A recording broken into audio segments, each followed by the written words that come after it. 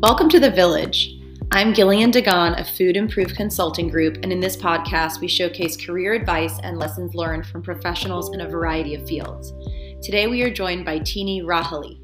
Tiney is a human resources professional and a friend of mine best known for her stunning red hair, her strength of conviction, and her wit and wordplay.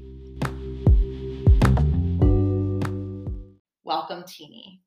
Thank you.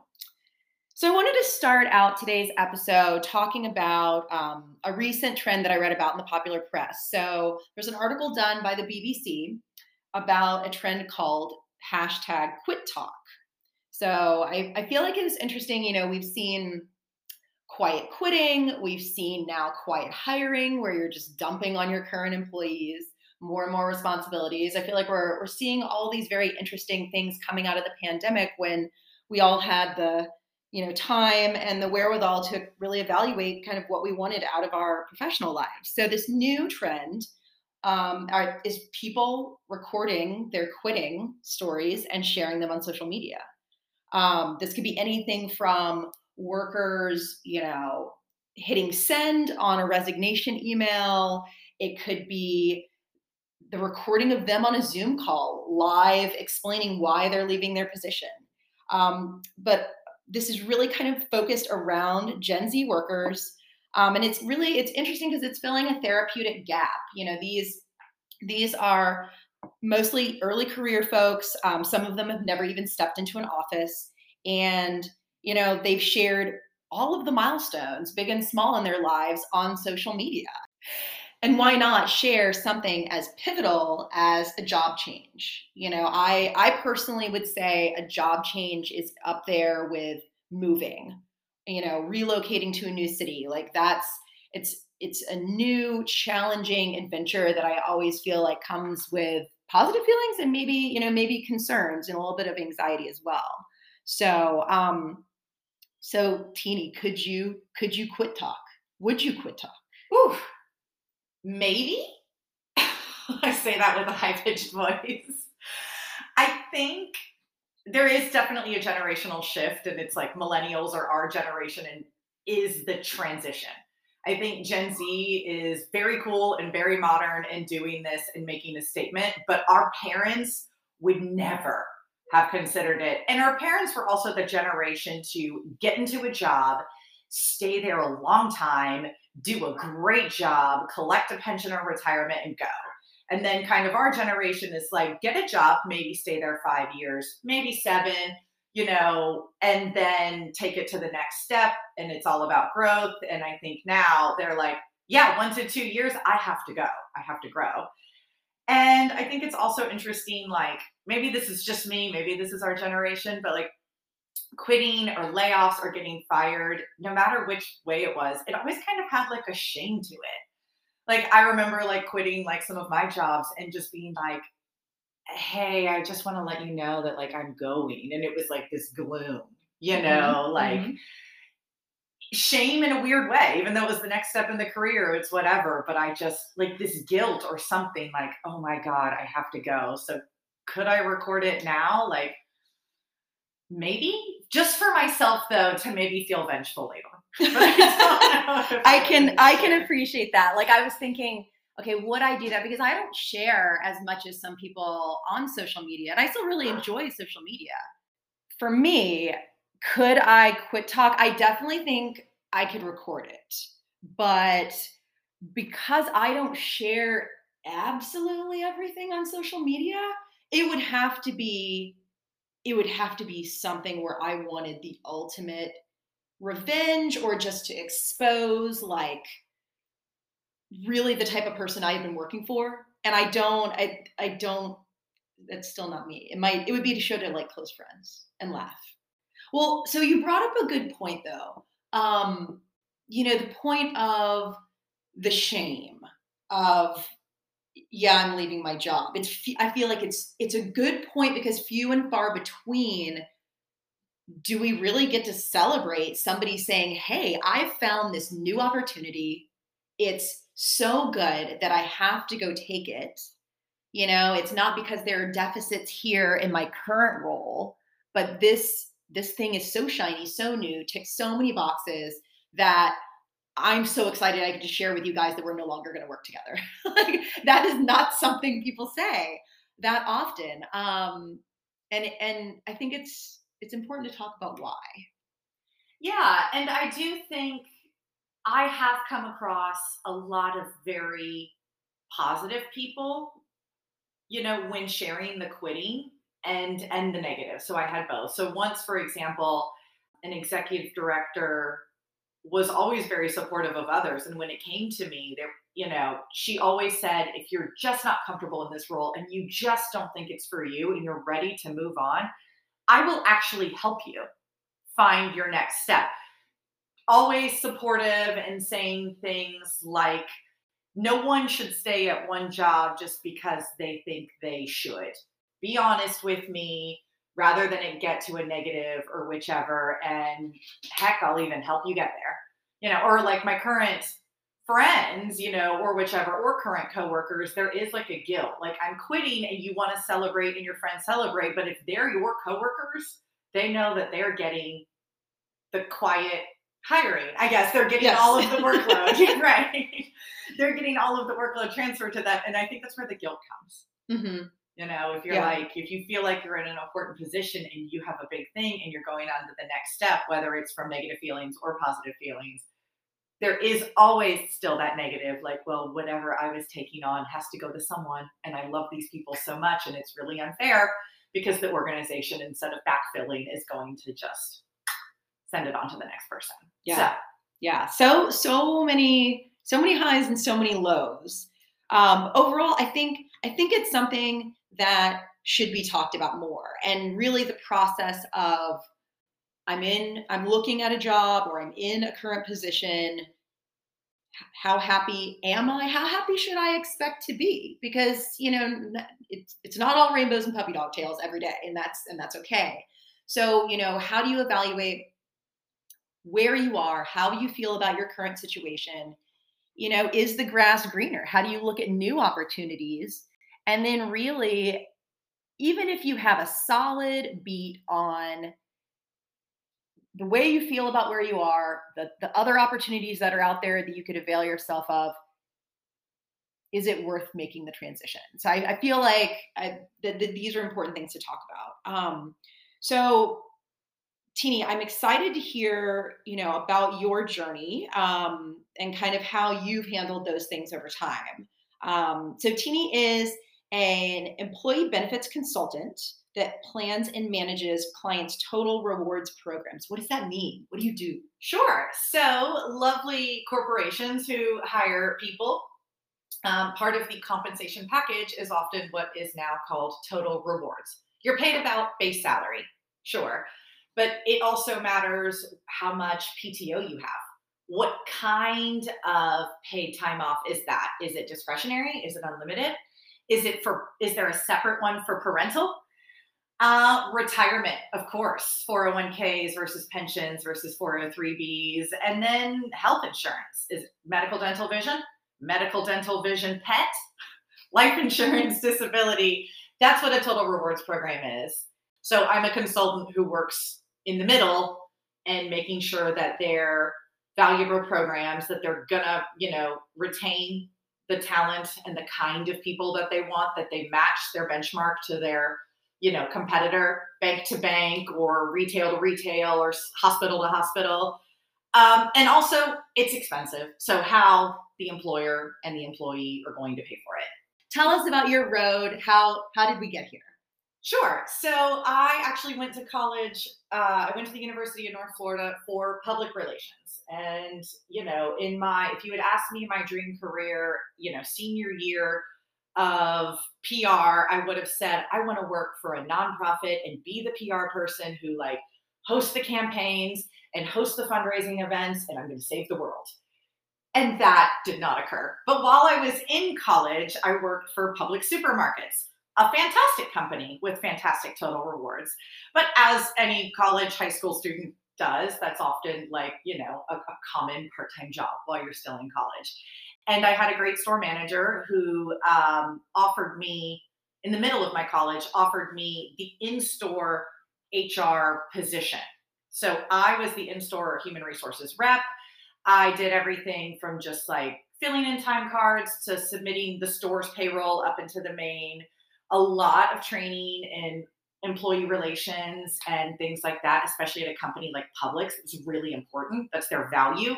It's where shopping is a pleasure and where working is a pleasure. So they like to hire the right people and make sure everyone shares the same Publix values.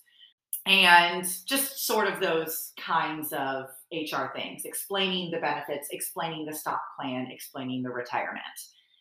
So when it came to applying for jobs out of college, it was in 2009, the housing market had crashed the year before. So I was out there in the world and being like, well, what do I apply for? And I was actually at a public relations networking event trying to get my name out there and shake the hands and find PR jobs when I met someone in marketing for a law firm who was like, we're looking for an HR coordinator. And I was like, I will interview tomorrow. Thank you. Now you said, okay, so it sounds like you were excited about that opportunity. Were you thinking that law would be an interesting group of people to work with, or was it more like you were just excited because it was a new and different job? It was a new and different job. I mean, I was in part-time retail, varying schedules. I would work 6 a.m. to 3 p.m. or, 3 p.m. to 11 p.m. I could wear dresses to work instead of a uniform. Like, it really was the small thing. All right. So let's recap. So it's 2009. The economy is not necessarily booming. Exiting undergrad, looking for the first opportunity, and you find the law firm. Was it everything that you thought it was going to be? Yes and no.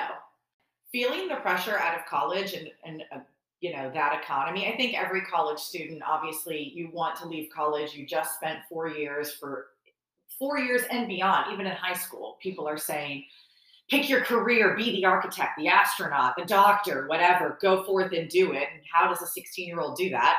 But so in regards to checking that box, yes, I got a full-time job.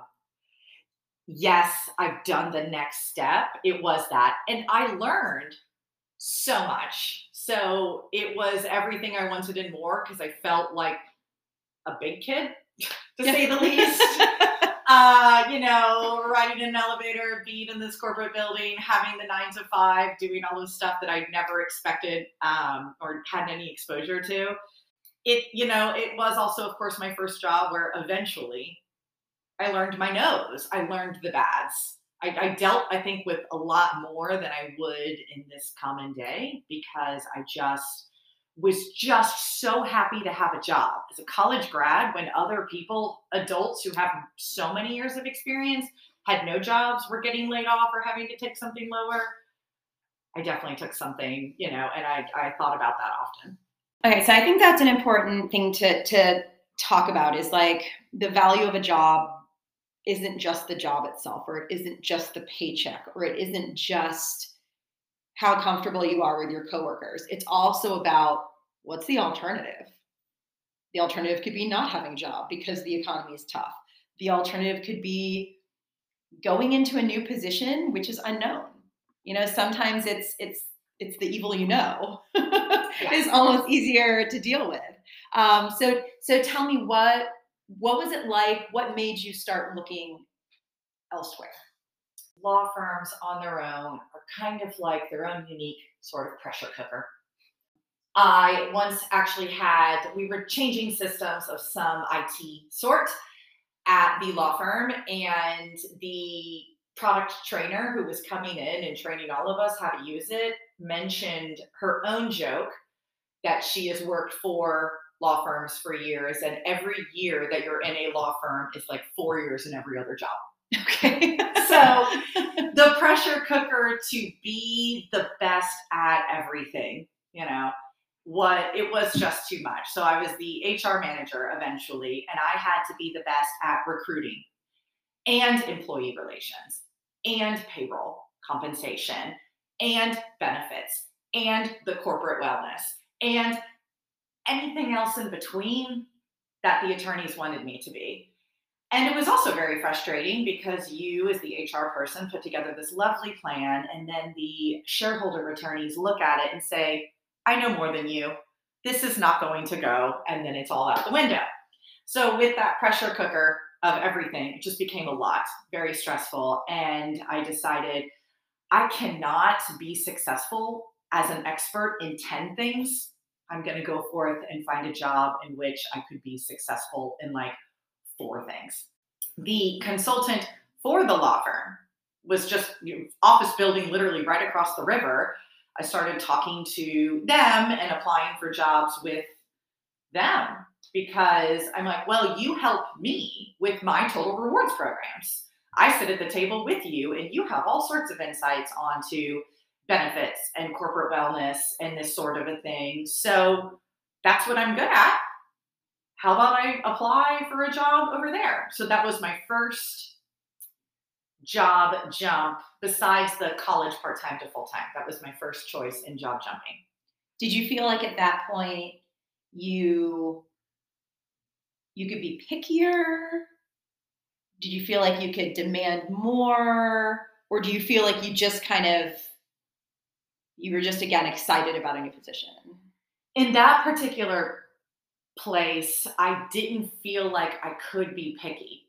It was a desperation, which may sound dramatic, but I needed to get out of that law firm position. It was just emotionally breaking me. And I really wanted the opportunity. So actually, I remember that the recruiter told me the salary, and it wasn't a large jump in salary. And that I kind of regret. But, they did offer a lot of schedule flexibility. This is way pre-COVID, but telecommuting was just now coming into the corporate world where an organization would allow you a couple of days a week to work from home as long as you hit certain metrics. That was a perk that I really wanted. I really wanted an opportunity to start working from home occasionally. I really wanted a better work-life balance emotionally, and I really wanted a change. So I actually didn't get a pretty big salary increase, and I kind of regret that looking back now, but I felt at the time still the underdog, and I just had to take it.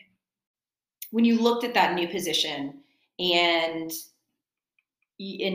obviously you're comparing it head to head with where you were at the time, was there any regret or was there at any moment this, well, maybe I shouldn't do it?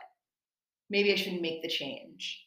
Not really. My first week, my new manager did not do a good job of like folding me in. That particular week that I got hired, the recruiter, the corporate HR, all of those people gave me all of the great orientations, the tours, the here's the thing. And then they sat me down at my desk and they're like, your manager will come and start giving you things. And I am not exaggerating when I said I sat there for 5 days taking pickings of projects because my own manager at the time was way too busy to even consider me. Oof. She would constantly come by my space and be like, I am just too busy to consider you right now. So that kind of made me feel like, did I make the right decision? Because I left a job where I had too much in my inbox to sitting in a dead, quiet office space, sea of cubicles, nothing to do, no one needing me. And like, what did I do? And homesickness. It felt like homesickness. This is the best way I can describe it. Like in each job I've ever had, I really love the people I work with. So I would go to lunch with the people from the law firm and they're like, how's it going at your new job? And I would just feel sad and homesick. Like I want to be back in that cozy place, but I didn't. So that was kind of weird. That was a transition period where I really did think, did I do the right thing? I think you bring up, another good point of how emotionally tied most of us are to the workplace or our comrades at the workplace. Whether it's our, direct team or it's people maybe that we sit closest to in the office that are in a different department, but it's who you share your space with, right? It's who you share a ridiculous amount of time with, that you're not related to or married to or live with, but yet 40 hours of your week are spent with these people.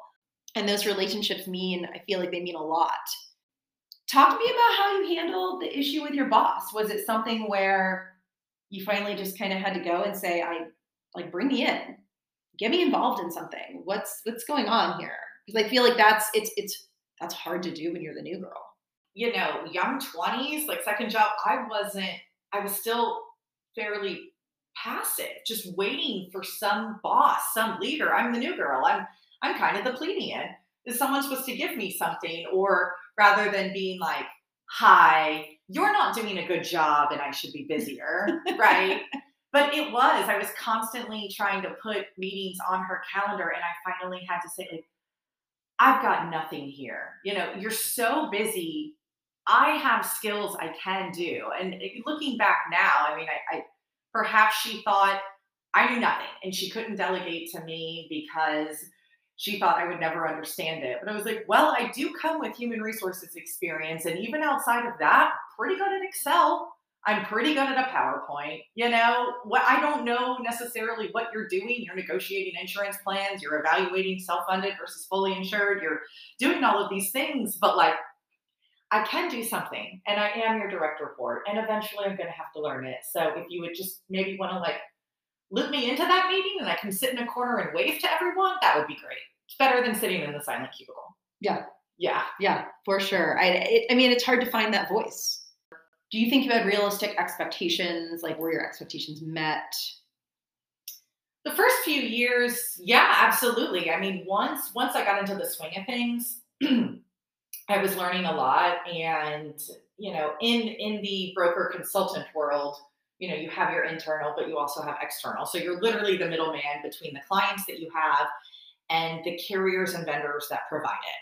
The Blue Cross Blue Shield, the United, the MetLifes, the whatever. And so in that, I was meeting a lot of people. And it really was also me starting to ask and be like, look, I'm sorry. Like, can you back up for 2 seconds? I don't know that sentence you just said. I don't know whichever. And I also realized like how wonderful people can be. And they'll be like, yes, let me tell you, let me explain to you what a stop loss policy is. And still some of those insurance carriers I work with today, and I still, give them feedback on that. So that was all great. And it was flowing, really, really well for years. I was making friends at the office. Again, you spend 40 hours in person with them. I think probably today it would be different. There's probably a different attachment style, but you're celebrating the birthdays, the things, you're doing the cupcakes on the Friday, like, you're getting really close to them. And then, it was flowing well. And then there was, of course, a new position opportunity. I was in that role for about 2.5 years before there was a new opportunity within the company. And I will say, like, when I was in the first role, I was starting to evaluate whether this was a fit, but the new position, I think, gave a good refresh into it feels like a new dress, even though it's the same company. This time, when this new opportunity comes up, at the same company, but granted, a new opportunity, when you looked at that, were your evaluation metrics different than when you were at the law firm and you were like, I got to get the hell out of here? What were you looking for? I liked that it had a lot more independence and freedom. In the broker consultant world, there's often a whole team of people who specialize in what you need to do. So there's like your main kind of account manager, account executives, and then you have people who specialize in benefits technology or, wellness or whatever. And sometimes it felt like there was too many cooks in the kitchen, just being in general account management. I didn't have as much freedom. I was at the mercy of whatever the person at the top said, and I had to do it. So taking this new role gave me independence and a little bit of my own self-management. I got to choose the schedule and the tasks. I got to learn new things. I was also out with the sales team with prospects, which was something I'd never tried before, rather than just managing the day-to-day and process, repeat.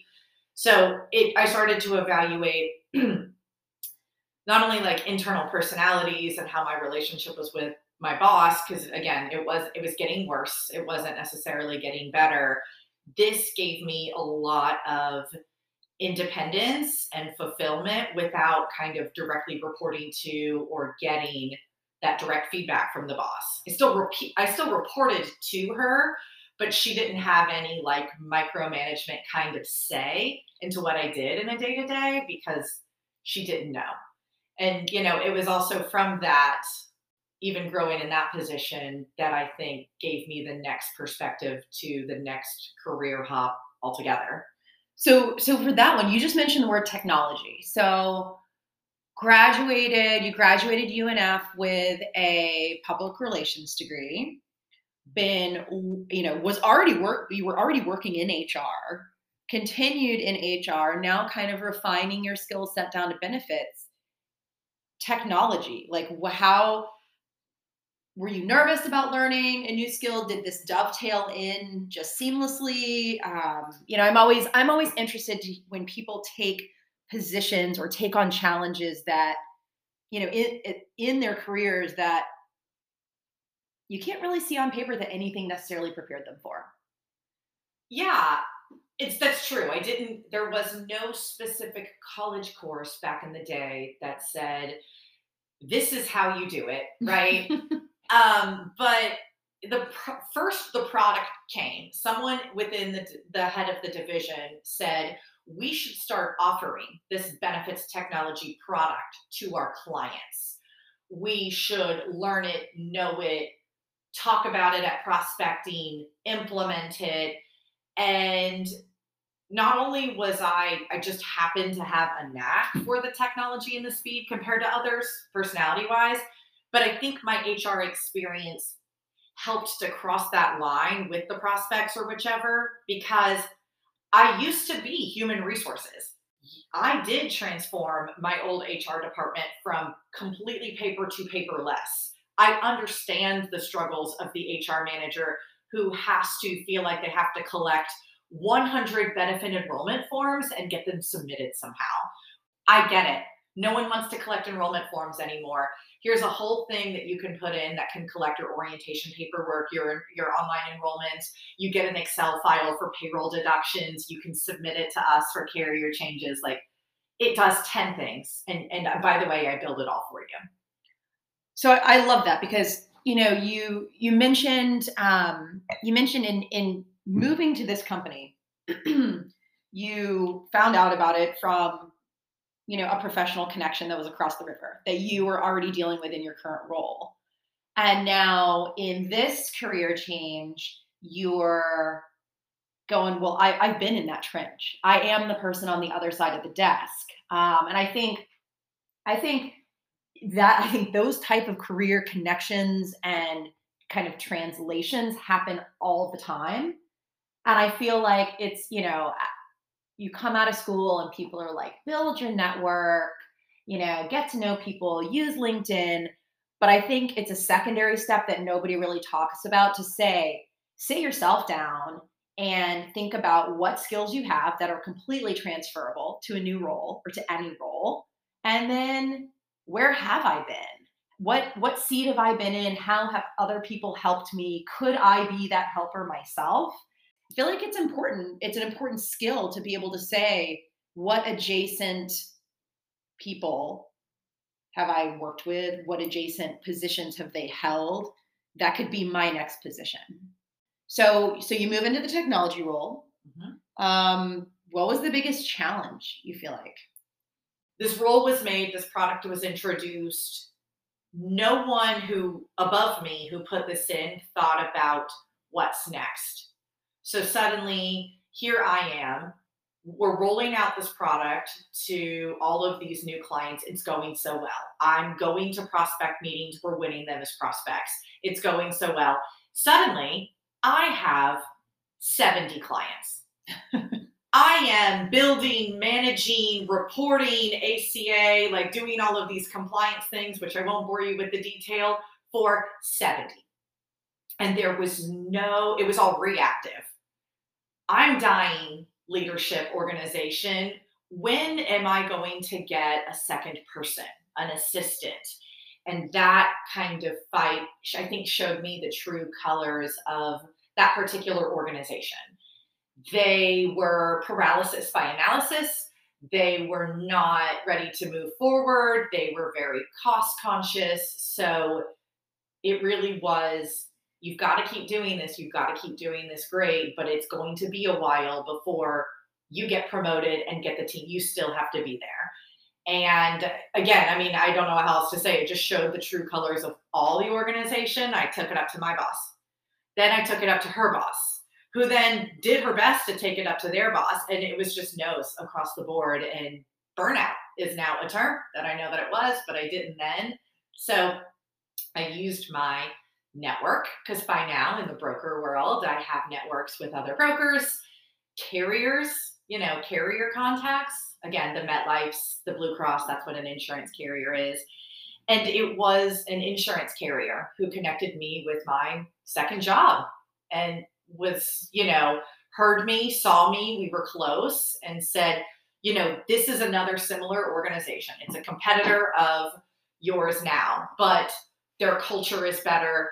I don't know what they'll pay you. I'm not in that, but their culture is better. I work with them. Their team is great. Their employees have been there for years. I think it's worth an introduction. And so it was definitely using that network and seeing again how my leadership was never going to support me and feeling that burnout, new term, that took me to my role after that.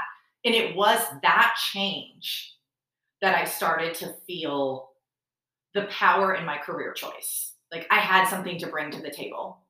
I could ask for more. That organization needed me more than I needed them.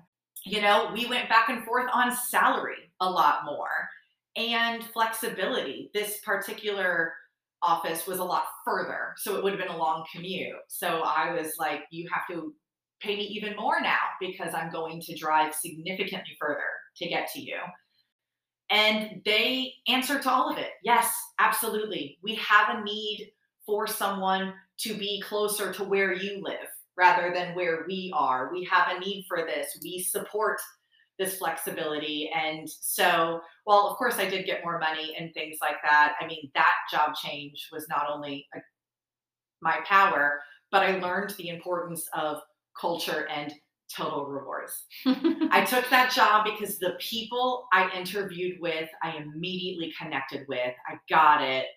The head of the organization interviewed me in board shorts and a t-shirt and was just fun. We met, I'm not making this up, in a Target at the little concession area. Oh, wow. The head of operations chose a Starbucks, like a typical, there's going to be meetings. How about you guys meet at this joint Starbucks, sit down and chat? And the head of the organization just has that very, I hate to say it, like squirrel-like personality that just like quick, no, I want to make a change. And called me and said, I really want a blue Icee. Can we meet at the Target next door and we'll just grab a table and chat? And we did. I mean, talk about being your authentic self. If the man needed a blue Icee, the man needed a blue Icee. I love him for that. That's awesome. I'm excited by all of this because you said you found your power. And I hate that a lot. I think it happens in the majority of people. A lot of people find that power after you've hit rock bottom, right? The burnout. And as tough as that is for, I'm going to say all of us, I feel like everybody goes through that at one time or another in their entire career. I feel like what comes out of it is deciding what's important to you. And it sounds like when you went to evaluate and look at this new company, you knew what you wanted to ask for because it was something that you had been jonesing for. That's half the battle for any of us to say, okay, I know what I would change about my current situation. How do I make sure I build that into my next adventure? And if I can't have all 10 things that I want, what are the concessions going to be for the things that just can't come to fruition at this time? How often would you tell your 25-year-old self to check in? Check in on, how many of your boxes are checked at this point? How are you feeling about your role? Like, what's your hindsight on that? I think if I could talk to my 25-year-old self Probably two main points. First of all, kind of a question. Is it worth it? There was a lot of things I did and accepted and, handled because I thought I should or had to. But at the end of the day, was accepting all of that worth it to my mental health, to my burnout, to my time, to my energy?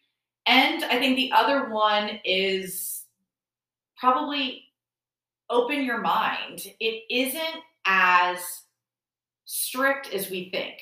There's a stat out there, I'm probably going to butcher it. It's something like men apply for a lot more positions that they know they have a lot less qualifications for than women. Women feel like they have to check every box. So when you are looking for the next role, you need every bullet on that job description. You need to feel confident about it. You need to feel confident about every single thing. And men look at it for 3 seconds and they're like, I can probably do 25% of that. Let's go for it. Yes, I've heard 65%. If they can feel decent, not even strong, decent about 65%, they're like, this is for me. Exactly. Where women are constantly saying, this role sounds great, but I don't know that one bullet. I've never experienced that one bullet. What am I going to do? Open your mind. Every new hire, everything has to go through a transition period. When I very recently looked at job postings, I was like, I'm hitting that 65%. I'm doing it. I'm hitting the 65%. And I think you also have to say, let me just take a moment and think about who wrote this job description. It's probably not the actual person you report to. Absolutely. Just this year, I was sent a job description that looks like it was put together through random sentences from the internet. It had different fonts. It had different things. There is probably some very nice, well-intentioned HR assistant or HR coordinator who's putting that together for the recruiter who might not even know. Right. Yeah. And you just have to look at it and you just bless their heart. Right. They did what they thought they were supposed to be doing. But the real question is, what do I have in my arsenal, in my history of all the projects and implementations and people and plans that I've managed? Do I have skills that could benefit this organization? And if the answer is yes, go for it. And I would tell my 25-year-old self and everyone, how many times has your employer or anyone, even yourself, gone back to that job description after you're in the job and checked it? No one does. No one does. It's there. You're meeting people. It's all about a personality match. No one later goes back 3 months into your job, pulls out the job description and says you're doing things outside of your job or you're not fulfilling this. It never happens. I've never seen it. Apply for more things. Open your mind. No, you have a checklist, but no one is thinking that checklist about you. Any other lesson? I always like to ask people, are there lessons that you've learned professionally that cross the boundary into your personal life? Are there things that you've gone through in your personal life that have taught you, hacks or skills or ways of coping for your professional life? Like, what would be your one nugget that you feel like you've translated from one world to the other? Boundaries is a big one. Okay. In your personal life and your relationships through therapy or whichever, you're often learning about boundaries. There are professional boundaries. I know today what kinds of managers I will never work for and what things from those managers I won't accept. I now know, from me being in a client servicing point of view, what kinds of clients I will never work for again. There are people out there in the world that I have worked for from the client broker relationship that I will never work for again. Setting those boundaries. What kinds of asks or limits from a task point of view you would. And that, of course, blends into your personal too. I mean, anyone who's ever gone to therapy, it's one of the early things you learn. Boundaries in your personal relationships, romantic, familial, whatever it might be. And validating emotions. Feeling feels, allowing your team to feel feels, things like that. As now a manager and people reporting to me, I'm the one receiving the I'm so stressed out today. I had this bad phone call. I don't know what to do. Did I do something terribly wrong? That all of that panic, I'm hearing it as a manager. And I might not have the answers to everything. Sometimes in work and in life, you don't have the answers. But the best thing you can say to that person is, your feelings are valid. You're allowed to feel stressed out. I don't want to quell them and I don't want to diminish them. I don't have the answers to this right now, but I'm here for you to work together to figure it out. And again, blending into the personal life, I learned a lot of that through therapy or whichever. And now it's something I seek from my managers and something that I really try to make sure that I seek from the people who report to me.